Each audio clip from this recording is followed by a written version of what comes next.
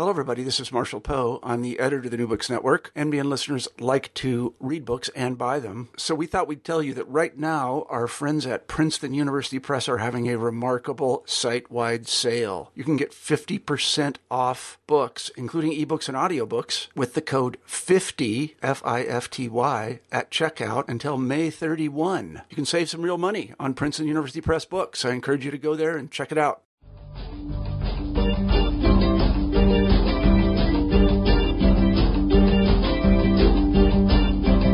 Welcome to the New Books in Philosophy channel of the New Books Network. My name is Robert Talisse. I'm professor of philosophy at Vanderbilt University. I co-host the channel with Carrie Figdor. Carrie is associate professor of philosophy at the University of Iowa. Today my guest is Professor David Shoemaker. His new book is titled Responsibility from the Margins. It is published by Oxford University Press. Shoemaker is associate professor in the Department of Philosophy and the Murphy Institute of Tulane University. Moral life is infused with emotionally charged interactions. When a stranger carelessly steps on my foot, I not only feel the pain in my foot, I'm also affronted by her carelessness. Whereas the former may cause me to wince, the latter arouses resentment, which I may communicate by an emotionally toned protest. Excuse me, or just, hey. With such a protest, I, in an admittedly small way, hold the stranger responsible for what she's done. But of course there are cases where the stranger who steps on my foot does not manifest an objectionable carelessness. After all, she may have been pushed, or perhaps she had been feeling faint. These conditions mitigate resentment. They render my emotional response unfitting and in need of revision.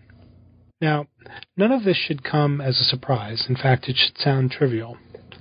Distinctively philosophical questions arise, however, when we consider cases where agents are, in certain ways, compromised or impaired. Imagine that the stranger is in the grip of dementia, or in a fit of rage that has rendered her unable to control the motion of her limbs. Would resentment be fitting in these kinds of cases? Now, what if the stranger is cognitively incapable of empathy, and so is unable to see what reason she has to avoid stepping on my foot? What then? In short, we may ask when certain facts about the condition and capacities of individuals render them wholly unfitting targets for responsibility responses such as resentment. What are we morally to make of such agents? In his book, Responsibility from the Margins, David Shoemaker proposes a tripartite view of responsibility that can make sense of our responses to persons whose agency is compromised. The book brings together high-level philosophy with a deep appreciation for the empirical details concerning the various forms of marginal agency that are discussed. It's a lot to talk about here. So let's turn to the interview. Hello, David Shoemaker. Hi, Bob. How are you doing today? Very good. How are you doing? Oh, doing fine. Thank you for joining me for a discussion of your book on New Books in Philosophy. Thanks a lot for having me. Great privilege. Great. Thank you, listeners, for tuning in to our podcast. My guest, as you just heard, is David Shoemaker. We're going to be talking about his fascinating book. It's titled Responsibility from the Margins, which is published by Oxford University Press. Now, Dave's book takes up puzzles related to the moral responsibility of persons who are plausibly regarded as compromised in their agency in various ways, either psychologically or emotionally, cognitively, and so on. There's a great deal to talk about here, and Dave lays out a pretty detailed conception of responsibility that he argues can make sense of some of these cases where it looks as if an agent is responsible in some senses but not others. So there's a lot to talk about and a lot of philosophy to be done. But why don't we begin where we typically do, that is with the author. So Dave, why don't you tell us a little bit about yourself? Well, I'd be happy to. So I was born in Indiana and moved around quite a bit. I never lived any place more than 3 years at a time because my dad was a preacher, and so there's a lot of moving around. So Indiana, Ohio, Kentucky, Michigan, New Jersey. I went to high school in Oklahoma. So whenever anybody asks me, where did you grow up, my response is basically to shrug my shoulders.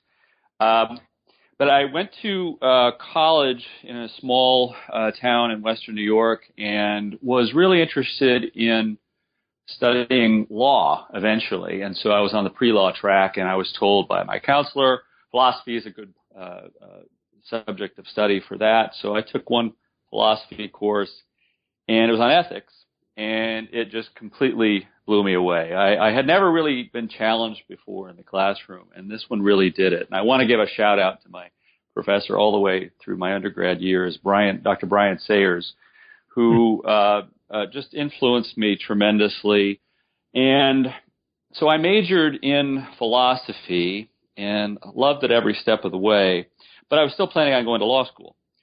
And so after my undergrad years, I took a couple of years off, and I worked at a couple of different law firms. One was in Manhattan, the other was in Century City in L.A. And I was just doing word processing. But during that period, I saw how utterly miserable the attorneys were that I worked with.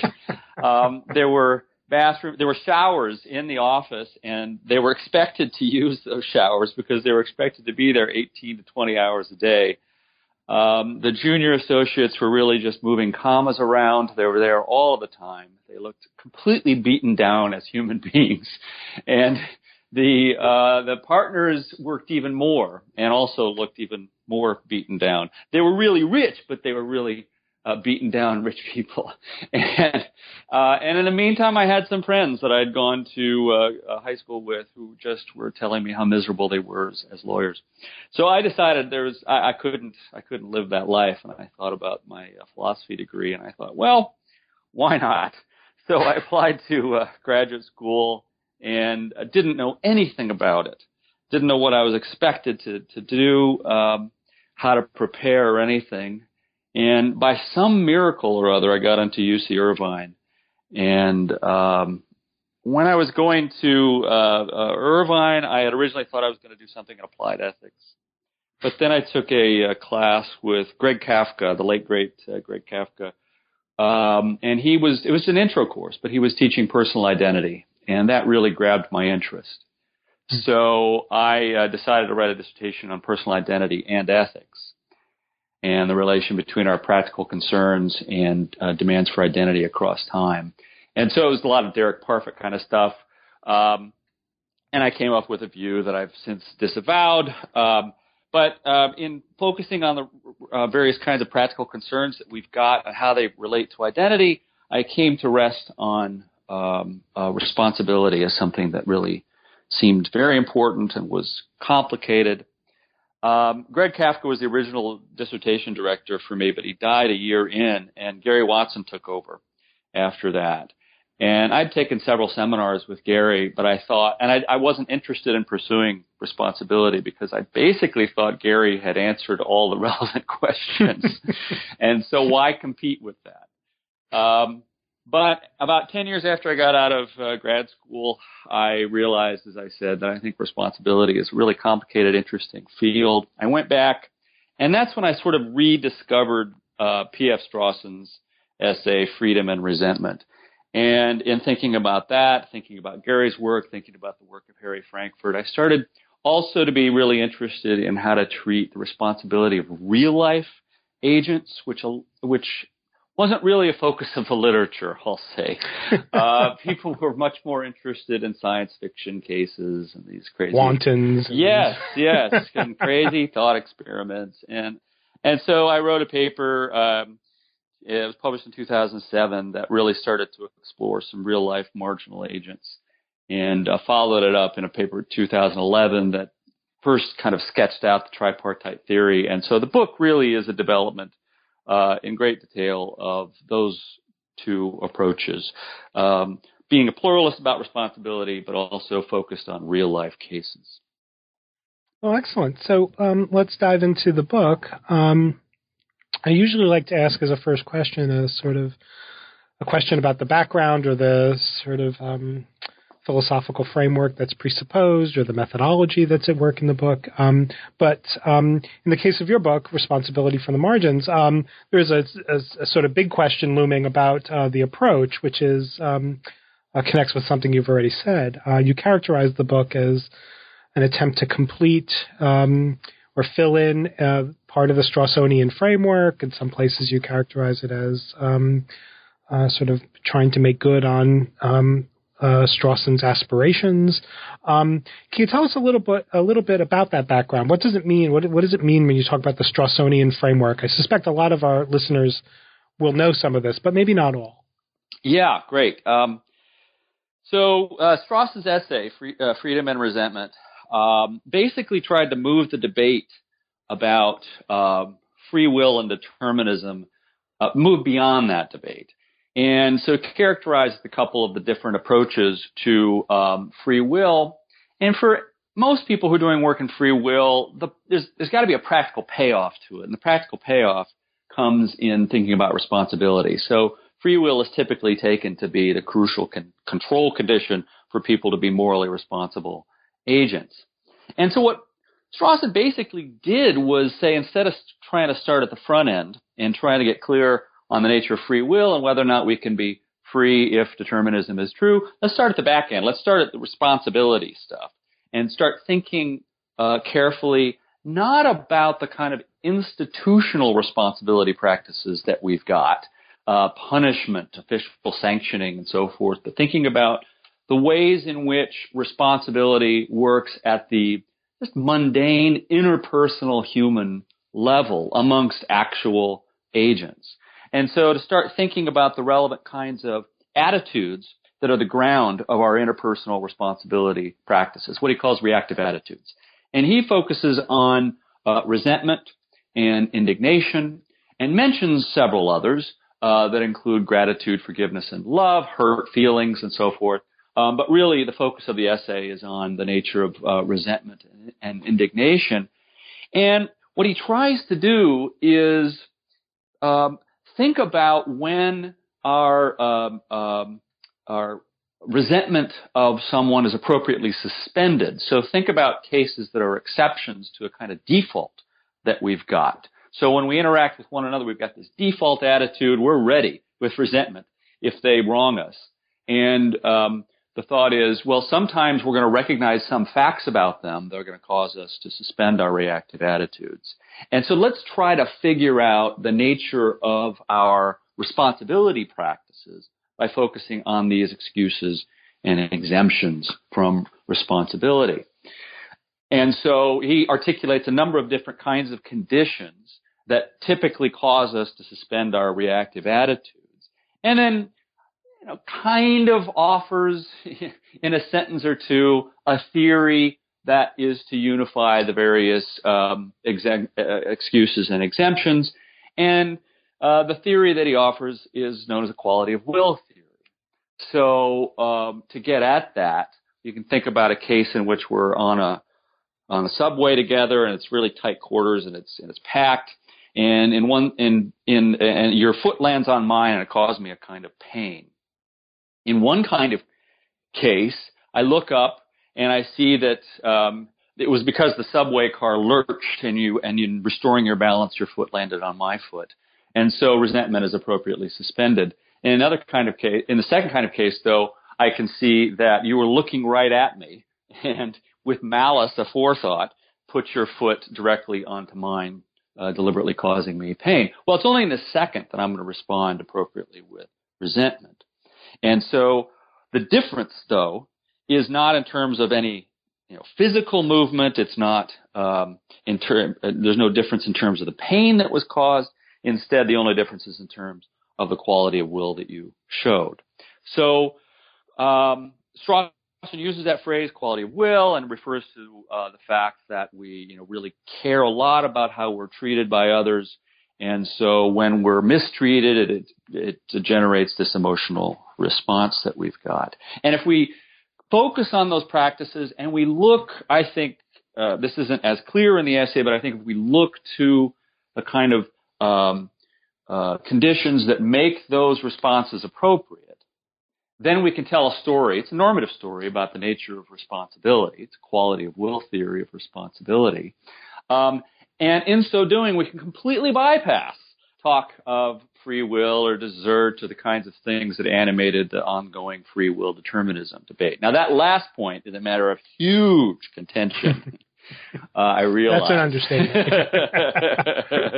But he does give a few little arguments for it. One is the thought that it would just be basically psychologically impossible for us to give up these reactive attitudes in the face of some theoretical conclusion about the nature of determinism or the truth of determinism.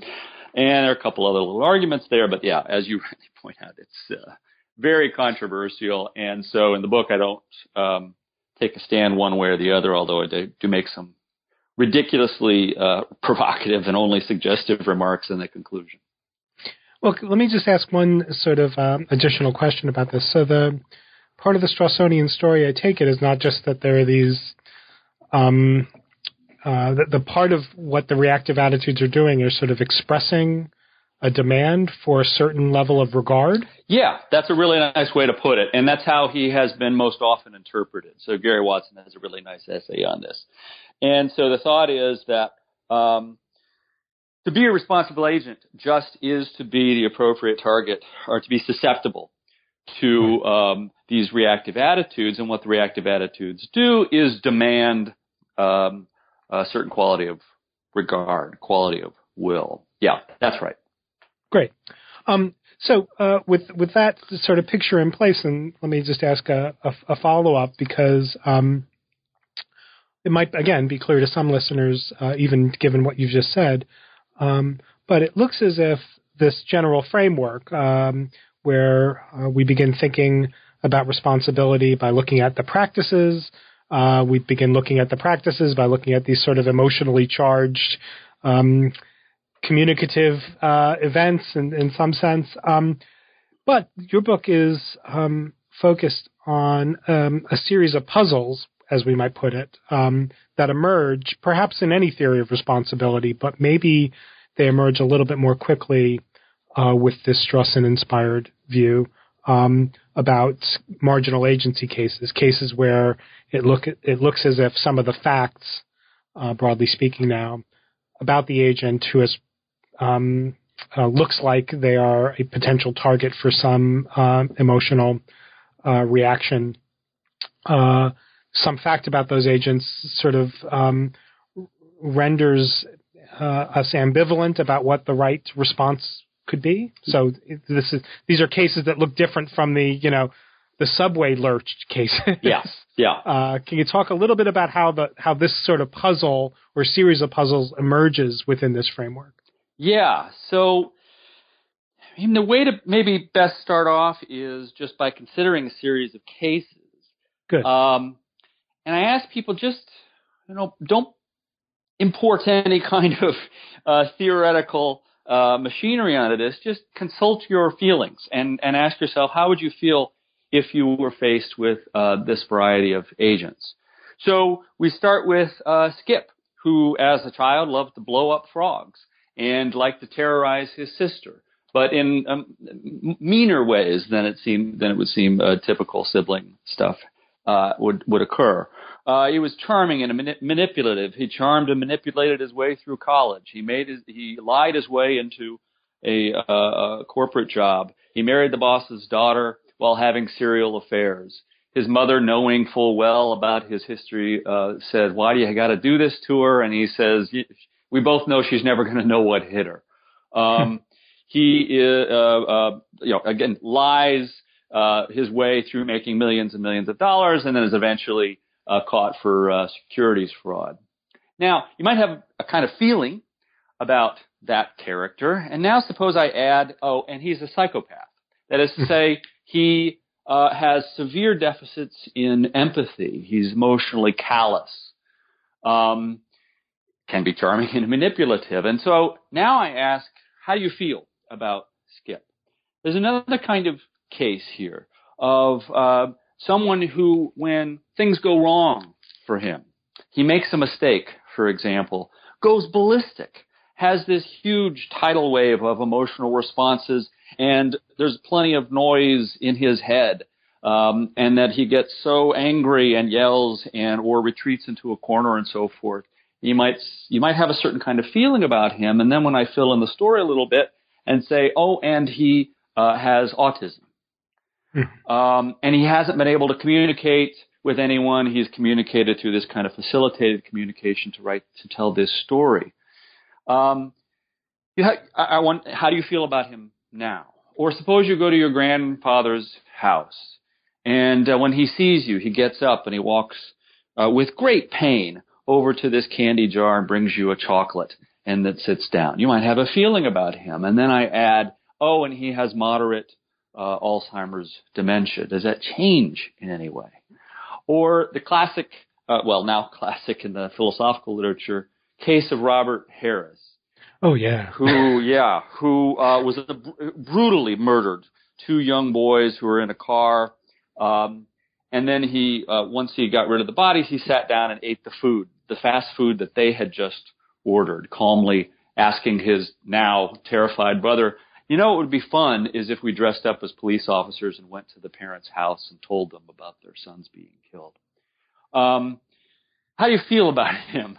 And then suppose that I tell you about the most unimaginable childhood that he lived through, relentless abuse and torture and pain, and how he was raped repeatedly in a series of juvenile homes and so forth and so on. How do you feel now? Well, in all of these cases, what I want to just ask generally, do you think that these agents are responsible agents?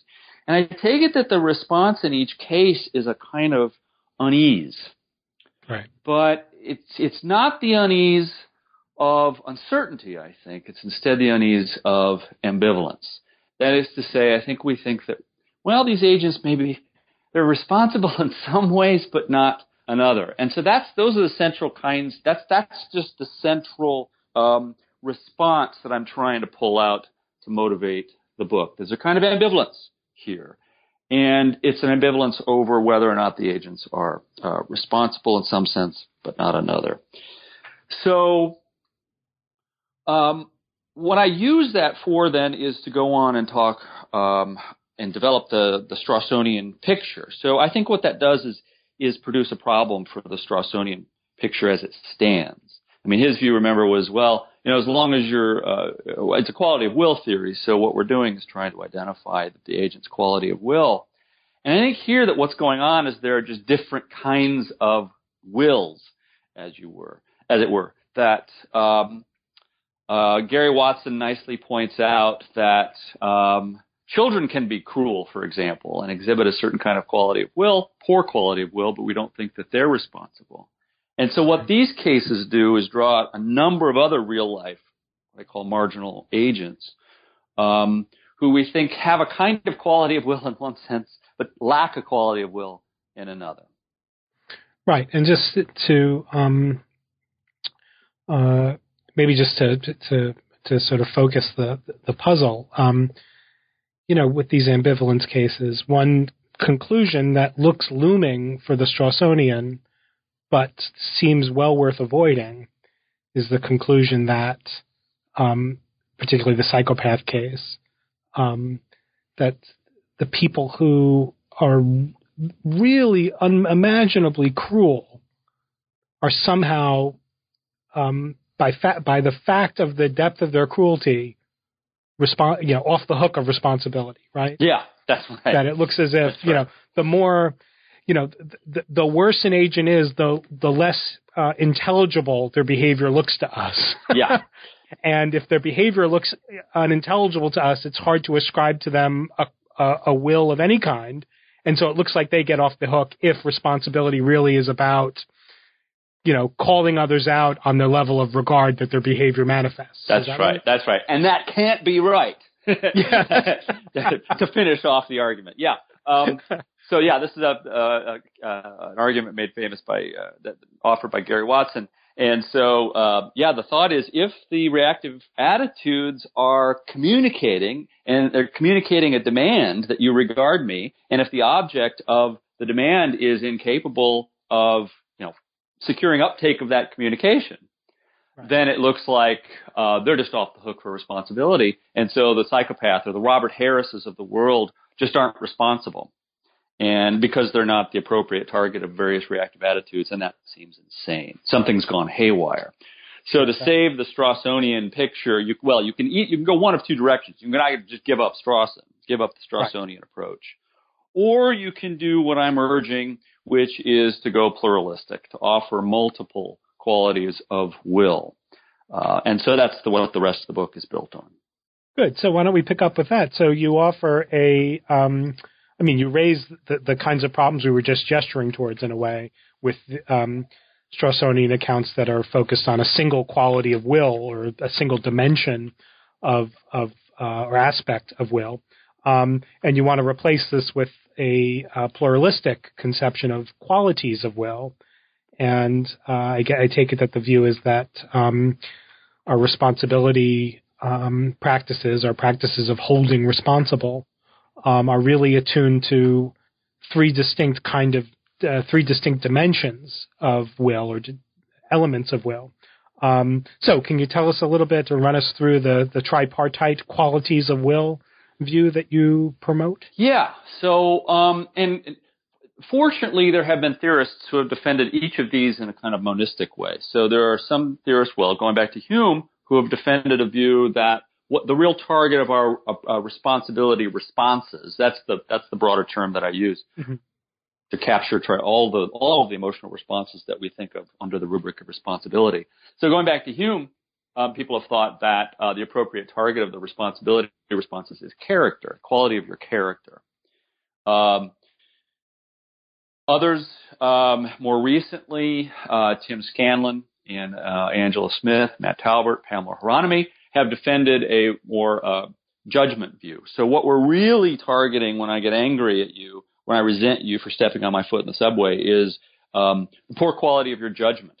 You judged that stepping on my foot as a reason was worth more than not stepping on my foot. And so that's what's really being identified.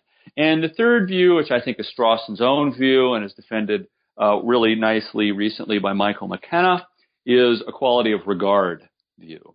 That it's not the judgment that you're making, it's not the character that's being expressed. Instead, it's your attitude towards others.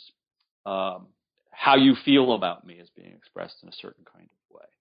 And so each of them is offered as a monistic view, can't account for the ambivalence that I'm presenting in these marginal cases. So as I said, you can either give up the quality of will approach or go pluralistic, and that's what I try to do. I try to say that there are three distinct qualities of will that implicate three distinct capacities that agents might have.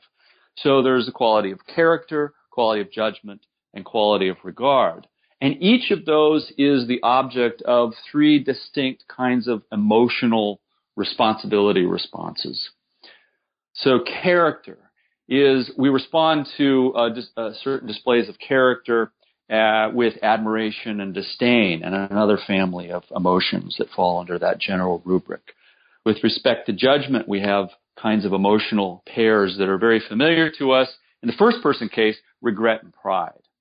And so that's what typically targets the quality of our judgment, quality of our decision making, to put another rough gloss on it. And the third type is regard, and we respond to good or poor expressions of quality of regard with anger and gratitude. Those are the predominant paradigm kinds of pairs.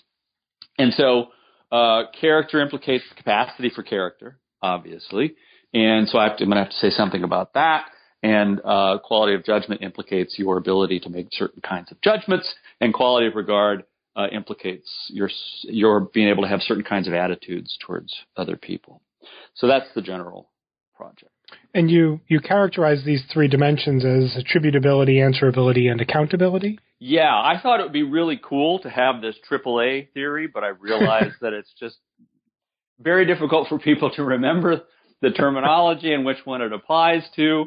I mean, in a way, I was borrowing the terminology from the literature. Lots of people like to talk about accountability And the Scanlon and the Scanlonians talk about answerability, and deep self theorists like to talk about attributability. But the best way to think about it is just that we're targeting quality of character, quality of judgment, and quality of regard. Good. Let me just ask just one sort of question about the character leg of this. You had already mentioned deep self. Can you say a little bit about what we're tracking when we're tracking character? Yeah. So the deep self theories really got traction when people were trying to figure out how do we differentiate between an ordinary thief, say, and a kleptomaniac. Right. Or a person who wants, just washing his hands to be clean, and the person with OCD who repeatedly washes his hands. How do we make a distinction? And what people like Harry Frankfurt, Gary Watson in a sense, Charles Taylor, what they did was offer a deep self theory. And the view says that there's a privileged subset of your psychic elements that belongs to you in some way, and in a way that other things like itches, but also certain kinds of desires and pains and so forth don't. Those aren't part of who you are. So when the attitudes in the privileged subset express themselves, that does represent you. You are responsible for those. And when the attitudes, or whatever they are, the psychic goings-on that are expressed that aren't part of your deep self, then that doesn't express who you are. And so the thought was, well, the kleptomaniac in stealing isn't expressing who he is, so he's not responsible for it. Whereas the ordinary thief is. He's expressing some aspect of himself. And so the thought is that, so what I want to do is connect up the thought, talk about the deep self here, and attitudes that are attributable to agents in a way that grounds things like admiration and disdain. Mm-hmm. Now I'm forgetting how that sentence started off, but I want to, to connect up the talk of deep self to the character, to talk of character. And because these are the relevant attitudes, they're erratic, they respond to certain kinds of character traits. So what is it to have a character? And I try to argue, here again I go pluralistic. There have been two distinct monistic traditions. One is the view that it's some non-rational elements of the self, things like certain kinds of desires or maybe cares. And another strand says, no, it's got to have evaluation. It's got to be your evaluative take on the world. Those are the only things that represent who you are. Mm-hmm. And I think there's good reason to, again, go pluralist and say, yes, the evaluation is a crucial part. Your evaluative stance on the world, when traits express that, they are attributable to you. That's part of your deep self. It's who you really are. But also elements, attitudes, and so forth that express certain non-rational elements that implicate certain kinds of emotional dispositions you've got, cares. Those also can represent who you are, even though you judge that they're not worth the time of day. Mm. So we take both of those together, cares and commitments. Those are, I think, what character consists in, but also certain combinations of those cares and commitments, the way they might be tied together in certain respects, because sometimes cares kind of constrain the commitments you've got and vice versa. And those connect up nicely in certain respects to talk of character traits. So the idea then is to say, yes, there is a privileged subset. When these attitudes are expressed, that's expressive of the deep self. It grounds admiration or disdain or the relative or other emotions in that family.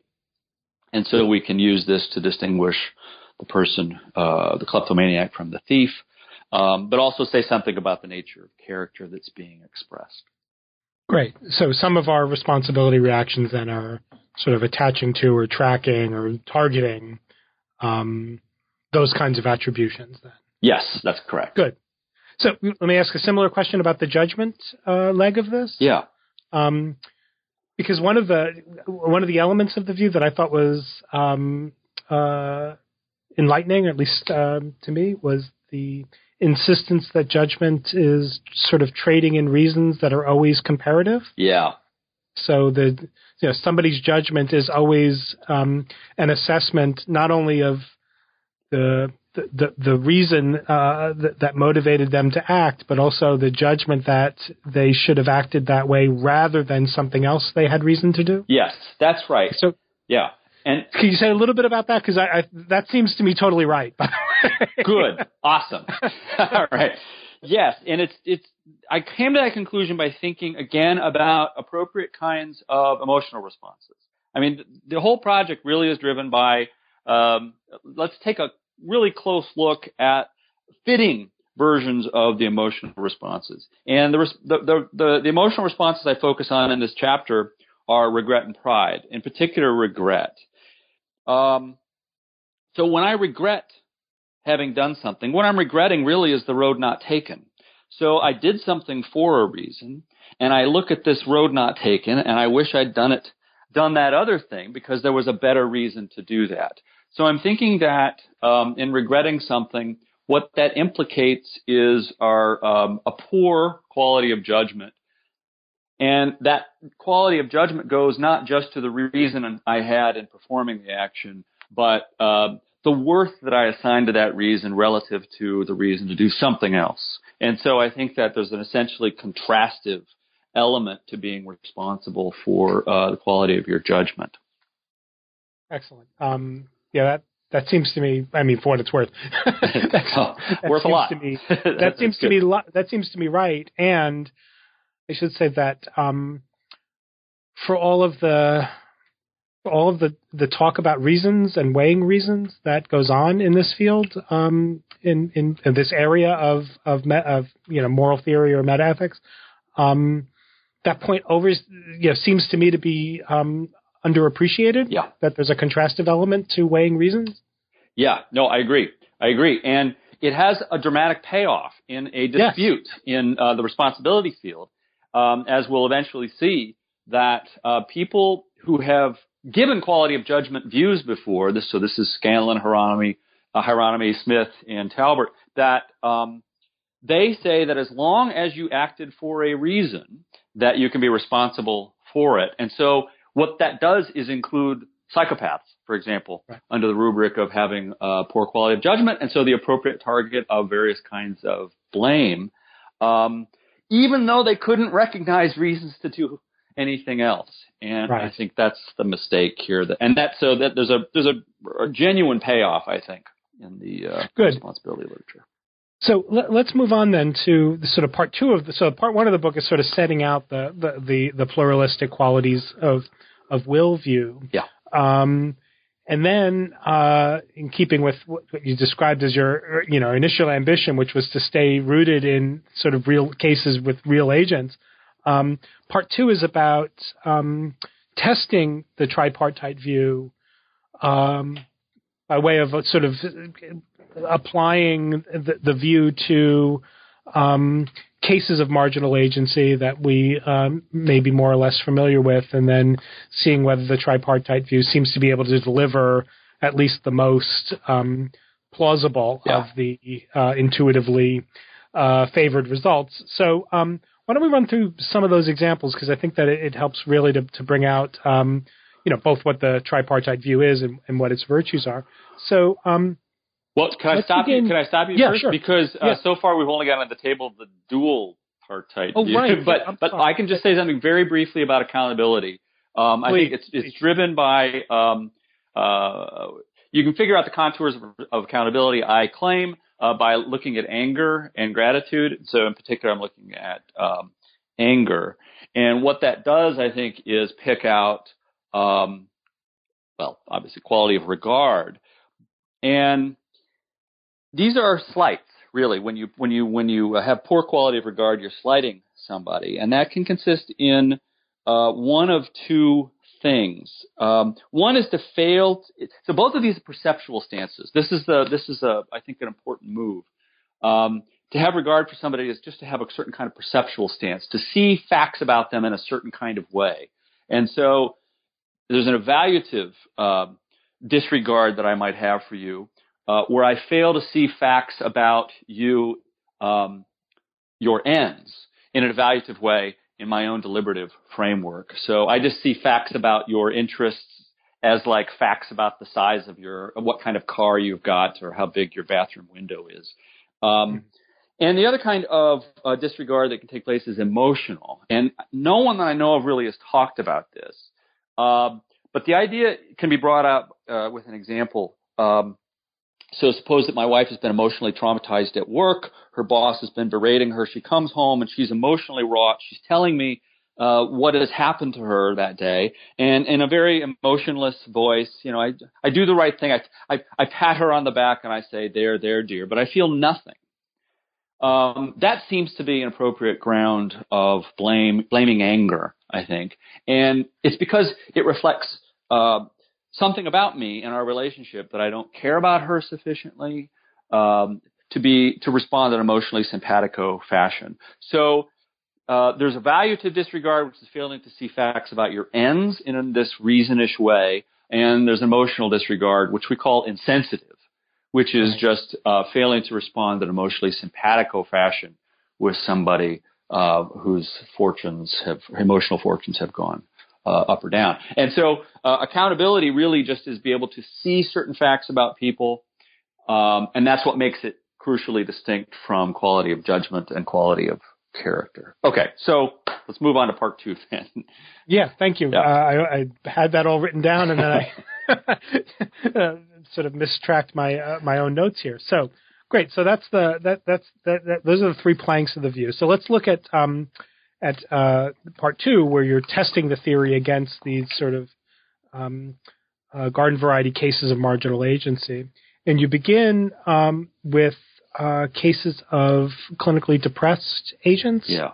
And I take it that these are agents that are going to test the attributability plank, or they're going to sort of bring about the occasion to analyze the attributability plank. It looks as if depressed agents, in fact, even as you say in the chapter, the vernacular, she's not herself. Yeah, right. Really captures part of what's going on there. So tell us a little bit about how the tripartite view deals with this kind of marginal agency. Yeah, good. So this is, for me, still the most complicated case. And that's primarily because there are a huge variety of kinds of ways that people might be clinically depressed. But there's one kind of sense where we do talk in this way, that she's just not herself. And so the thought is, let's explore this and let's see what would be necessary for someone to be off the hook for certain kinds of erotaic responses like disdain or admiration. So you can think of it this way. I mean, how do we distinguish between someone who's clinically depressed and doesn't get out of bed from somebody who's really lazy and doesn't want to get out of bed? And the thought is that for the clinically depressed person, that attitude, whatever it is that's being expressed, is just not representative of who she really is. Now, there's some really interesting puzzles that arise from looking at memoirs of people who have been clinically depressed and then thinking through our third personal responses to people who are clinically depressed. And there's a difference there that often, as from the third party, we're going to say that's not really who she is, whereas from the first person, the person who is depressed is thinking, this is who I am. It's just who I am when I'm depressed. Right. And so trying to articulate, so part of the chapter is wrestling with how do we make sense of that distinction. Can someone be wrong in their self-attributions of various kinds of attitudes? And I think that they can be. But as I say, it's fairly complicated stuff, and what I'm really trying to illustrate is the flexibility of the tripartite model. In all of the marginal cases, I'm hostage in a good way, I think, to empirical fortunes. So as we discover more about the nature of the various kinds of marginal agents, then the tripartite theory can be filled in ways that are going to provide good predictions for whether or not people are responsible. So I know that it doesn't really answer the question, but that's part of the payoff here, is that we shouldn't be so quick to say that there is an answer here, given that we don't sufficiently know all of the empirical details. Great. Well, I want to maybe return to the depression case, but let me just see how the next installment runs here. So the next set of cases that you discuss, and it might be a surprise to some of our listeners that there is a very large literature about psychopaths. Yeah. And about psychopaths in a very special sense, in that philosophers' interest in sort of psychopathy, at least within this literature, is different from what one might expect. In fact, I was talking to a colleague, a philosopher of mind, who has some skepticism about all this literature, and he told me, he said, yeah, the meta-ethicist talking about psychopaths, it's kind of like zombies. They're just a philosophical thing at this point. So let's leave that part to the side. We already talked about one famous psychopath, Robert Harris. Can you tell us a little bit about how the psychopath or the way of being compromised or marginal as a psychopath figures into the account? Yeah. So I've written a lot about psychopaths, and I use them here to discuss both quality of judgment and quality of regard, and in comparison and contrast to two different kinds of marginal cases. So in first considering quality of regard, whether or not you can have certain kinds of regard for other people, whether or not they're incapacitated with respect to that, I think about them relative to the individuals with autism. And so psychopaths, unfortunately, they have yet to make an appearance in the DSM, the Diagnostic and Statistical Manual of Psychological Disorders, because of some internal squabbling, but also because it's not entirely clear that it's a unified disorder. But lots of people who are in prison are diagnosed as psychopaths, but there are also lots of people out in the real world, unfortunately, who are quote-unquote successful psychopaths. And there are two different kinds of factors that go into a diagnosis of psychopathy. On one hand, there are behavioral factors. These are called factor 2 features. And so it's lots of recidivism and violence and so forth. And the factor 1 psychopaths are the ones that people like me and others in the moral responsibility literature are most interested in. And these are folks who, as I said earlier, have decreased or no empathy. They have decreased or no fear response. They have very superficial to no emotional responses. They are very manipulative. They are instrumental liars. They just love to lie just to get something from people. And they may be instrumental with respect to violence, too. So there are all these features. And what I think is at the core of psychopathy is the lack of or mitigated empathy. And what that does, if you lack empathy for another, it prevents you from seeing facts about their ends as reasons for you, because facts about people's ends just look to you like facts about the size of their car, the size of their bathroom window. And it's going to prevent you from being able to see facts about them in an emotional way, given also your emotional impairments. So I think that psychopaths are really incapable of or have severely mitigated quality of regard for people.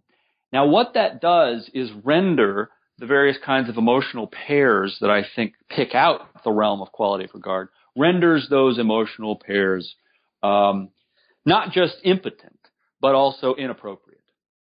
Now, if you ever try to get angry at a psychopath, you're going to see how pointless it is. They will just look at you with a kind of pitiable amusement. Right.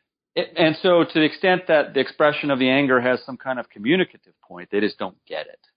They don't understand it. And so I think psychopaths are not capable of having a certain kind of quality of regard. Now, and that's in virtue of their empathic failures. Now, there's a puzzle that was introduced by Jeanette Kennett about 14 years ago now, where she tries to argue that you can't, if the lack of empathy is the source of psychopaths' responsibility impairments, then it's also going to make people who have high functioning autism, it's going to make them also incapable of certain kinds of responsibility because they lack empathy too. Right. And so, but she says that's absurd because people with high functioning autism are responsible. So I deal with that puzzle as well, and I suggest that, well, okay, that's one way to go. But autism is another case in which we have a long way to go before we can understand what's going on. And so given what empirical work we've got now anyway, there are other ways to interpret what's going on here. One is to just say, well, individuals with high-functioning autism, to the extent that they are incapable of empathizing with others, taking up their perspectives and so forth, they just aren't capable of quality of regard. But one of the advantages of the tripartite model is to say, but they can still be responsible in the answerability sense, which they absolutely are. They're able to make they're able to make judgments about these contrastive reasons. And certainly when their attitudes are expressed, they are expressing aspects of their character. So they can be responsible on two of the three.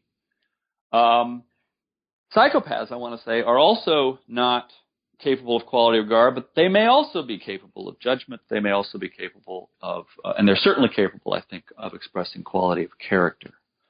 So the payoff, again, is with the tripartite models, you get an explanation of the ambivalence that I think that many people have to psychopaths and also those with autism. And so, and the payoff also then is that sort of reactive expressions will, some of them in the cases where we're talking about agents that are responsible in one or two senses but not all three, that also gives us some guidance in what reactions are warranted. Yes, right? That's right. That's right. So for the psychopath and individuals with high functioning autism, anger may not be appropriate, whereas kind of moral disapproval or criticism, that's a third person tracker of quality of judgment, and disdain or admiration may be perfectly appropriate. That's what tracks quality of character. Excellent. So let's look at a third set of cases, which are cases of moderate intellectual disability, and then the case of Alzheimer's dementia.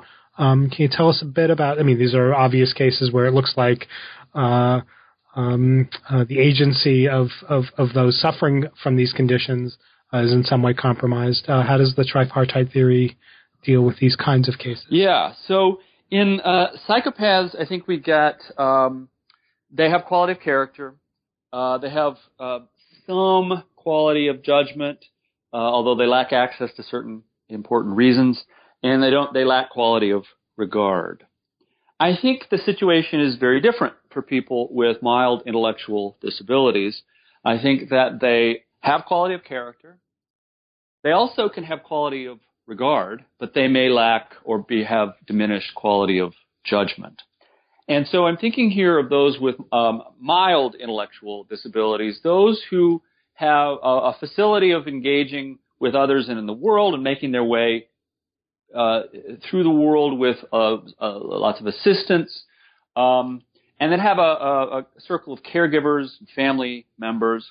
And if you read various kinds of accounts of folks with mild intellectual disabilities, there's just plenty of evidence that they have a kind of overwhelming empathy. They have a great deal of empathy for people who are hurt, for people in their family, and so forth.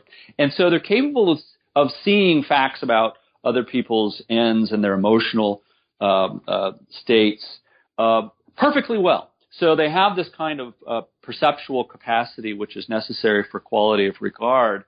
But these are concrete cases where they're seeing it before them. What is partially definitive or determinative of having a mild intellectual disability is an inability to generalize from the concrete to the abstract, and so then to make certain kinds of abstract judgments about the worth of different kinds of courses of action. It's just very, very difficult for them to do, and so to that extent, their quality of judgment is mitigated, I think. But also, as I said, their attitudes when expressed are clearly expressive of a certain kinds of cares, which makes those attitudes attributable to them for purposes of admiration and disdain. So they have quality of character. So again, the tripartite model, what we get when we start off the book is just this kind of vague sense of ambivalence. What I'm trying to do in the second part of the book is to show how the tripartite model accounts for the for ambivalence, but in different ways, in different cases, depending on the different empirical details. And is there a special wrinkle in the story when it comes to Alzheimer's dementia? You have a special discussion of the relevance of history. Yeah. Personal of a person's history. Yeah, that's right. Many responsibility theorists have thought that you have to include the history of the agent in order to explain their responsibility or their lack thereof. And what I'm doing there is trying to argue that history is valuable. It's valuable to an evaluation of someone's quality of will, but at that time. That is to say, it's just epistemically important to fill in the gaps. And here's the case of dementia is an interesting new kind of case that shows how history can be epistemically valuable. So go back to that case where your grandfather picks up the chocolate at great physical cost, brings it over to you as my grandfather used to do, and then moves on to the windows looking out and sees birds, and then moves on to fiddling with something in the corner. And he's got moderate Alzheimer's dementia. I think it makes absolutely no sense to have the kinds of regard-based attitudes, anger, or gratitude, because these are communicative, and I think he's no longer capable of understanding that kind of communication. It's also, I think, inappropriate to attribute kind of moral disapproval or approval that go along with quality of judgment, because his executive functioning has been impaired to the point at which he's no longer capable of making judgments about the relative worth of different kinds of actions. But I think, nevertheless, that movement, what he did, expresses the trait of character. He's still kind. And so what history does is inform us here in these kinds of cases about whether or not there's a trait that we think has persisted. And he's just like he always was. He's still kind. He still immediately is getting something for somebody when they walk into the room. And so these are what I call remnants of character.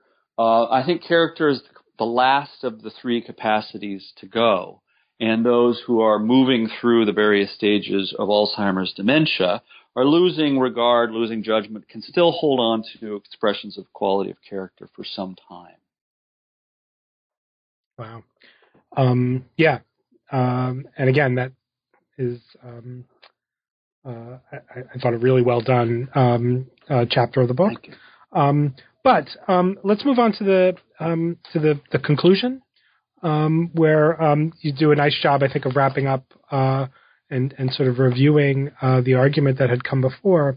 But I very much appreciated the section of the concluding chapter where you discuss what virtues your view, the tripartite view, will have, even to those who are not yet Strawsonians or are not Strawsonian responsibility theorists. Yeah. You think that there's something that your view offers to people who aren't committed philosophically to this approach. Can you tell us a little bit about that part? Yeah, this is good, because I'm not sure if anybody who's read it before has read through to the conclusion. So this is, and I've been wanting to talk about it because I thought this is a lot of things that are said here, fairly provocative. But yeah, you're right. So there are two general kinds of traditions in talking about responsibility. They are the deep self theorists, who I'd already talked about, And then there's the really much larger crowd of reasons-responsive theorists. And so the first side says, well, to be responsible, it has to be an expression of your deep self. And the second side says, no, to be responsible, you have to be responding to the reasons that there are. And I think there's something valuable about both approaches. And I think what the tripart theory does is capture both of those approaches. That the deep self theorists are going to be attracted to the attributability stuff, to the quality of character stuff. That the reasons responsive folks are going to be attracted to the quality of judgment stuff. And then there's something valuable and insightful about both approaches, but I don't think they capture all the cases. And so what the tripart theory does is bring them all into the fold. And so there's something for everybody, as it were. There's also a tradition articulated by Bernard Williams and also Tamler Summers of a kind of relativism or kind of skepticism about responsibility. And so the thought here is that because there are different practices around the world and through various historical epochs, that we're just not talking about, there's no single conception of responsibility, and if there's no single conception of responsibility, either we're relativists or there's just no grounds for saying that there's any responsibility at all. That's Summers' meta-skepticism. Right. I want to say no, the tripartite theory allows for pluralism about responsibility, so that different historical traditions, different people across the world emphasize different of these elements in different ways. So there are going to be some societies, ancient Greeks, who really push the character stuff. Some societies, like contemporary Western liberal democracies, that emphasize the regard stuff, the rights and fairness, and judgment stuff. And they may press these in different kinds of ways, different strengths, but it's all under the general rubric of responsibility that I think is universal. Now, the third feature that I think could be attractive to folks is that the tripartite theory articulates what I think is really attractive about three distinct ethical theories, the three distinct ethical theoretical traditions. So, on the one hand, there's virtue ethics, and the connection up to the tripartite theory is just obvious. Virtue ethics is capturing our interest in people's character. So it goes to our quality of character. Consequentialist tradition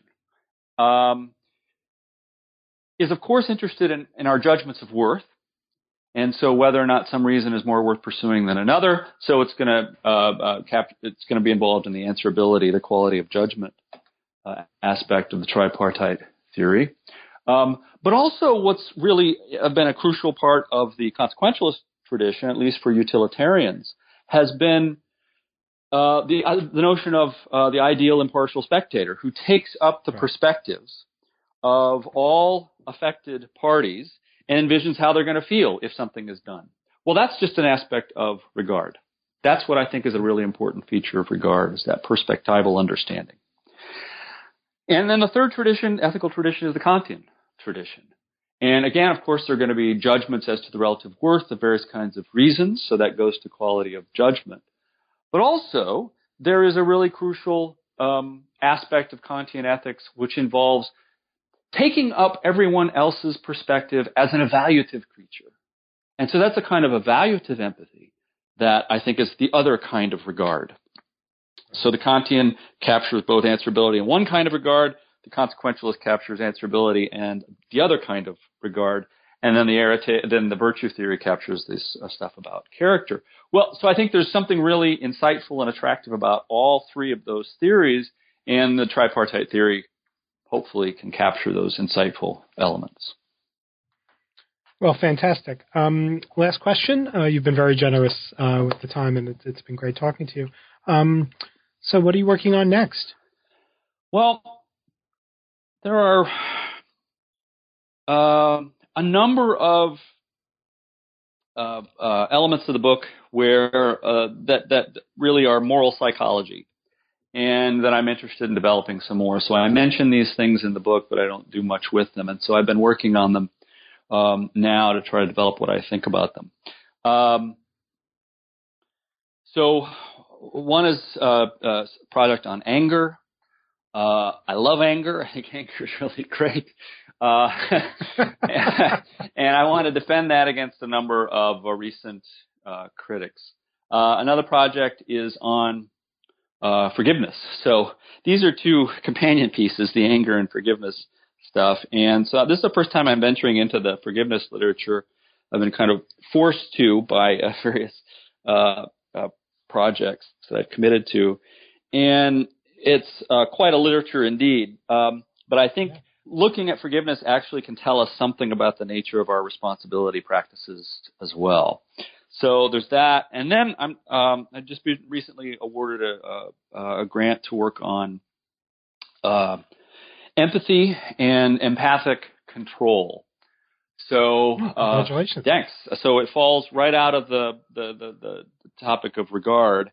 And so I want to try to figure out whether or not there's a kind of control that's a function of our empathic abilities that's along the lines of volitional control and what some think of as rational control, that is making judgments of worth and our attitudes fall in line. I'm thinking that empathy might be like that as well, that I empathize with somebody in a certain way and my regard kicks in the right sort of way. So I'm interested in and also defending empathy against lots of recent haters. So Paul Bloom and Jesse Prinz and to some extent Sean Nichols have been bashing empathy for a while and its role in morality and moral judgment. And I want to defend its role in moral responsibility. I think it's essentialist for obvious reasons. But the big project. Go ahead. I'm sorry. One quick. Does that reintroduce concerns about the psychopath? Because I take it that part of the syndrome there is not only a lack of empathy but also a lack of self-control. Wow. Yes. Now that you mention it, I think that's wow. Yes, thank you for that. I'll cite you. Yes, I think that's a direct connection that I hadn't fully appreciated before. But that's great. Yeah. The main project though is going to be in the book. I'm neutral about what we should think of about the relation between being responsible and being held responsible. Right. And I mean, it's obvious where my sympathies lie, but in the book, I'm trying to be officially neutral. But this will be. I want to write a paper that defends the response-dependent nature of responsibility, so that when we are doing this kind of investigative work about the nature of our emotional responses and what their fittingness conditions are, what we're doing is determining the nature of responsibility thereby. So this will be my argument for trying to bring into the fold all those non-Strawsonians out there. I originally wanted to include this project in the book, but it was just going to be too distracting. So, but the idea here is to, through extended analogy with humor and the funny, to try to show that the nature of responsibility really just is a function of what it's fitting to respond to somebody with anger, say. Right. So that's that. All that sounds marvelous. Thanks. Well, Dave, you've been, again, very generous, and thanks for talking to us today about your book, Responsibility from the Margins, and I look forward to seeing the products of the more current projects. That's great. I really appreciate this, Bob. It's been a real treat. Well, thank you. Take care now. You've been listening to my interview with Professor David Shoemaker of Tulane University. We're talking about his new book, Responsibility from the Margins, published by Oxford University Press. I'm Robert Talisse, your host. This is New Books in Philosophy. Thanks for listening.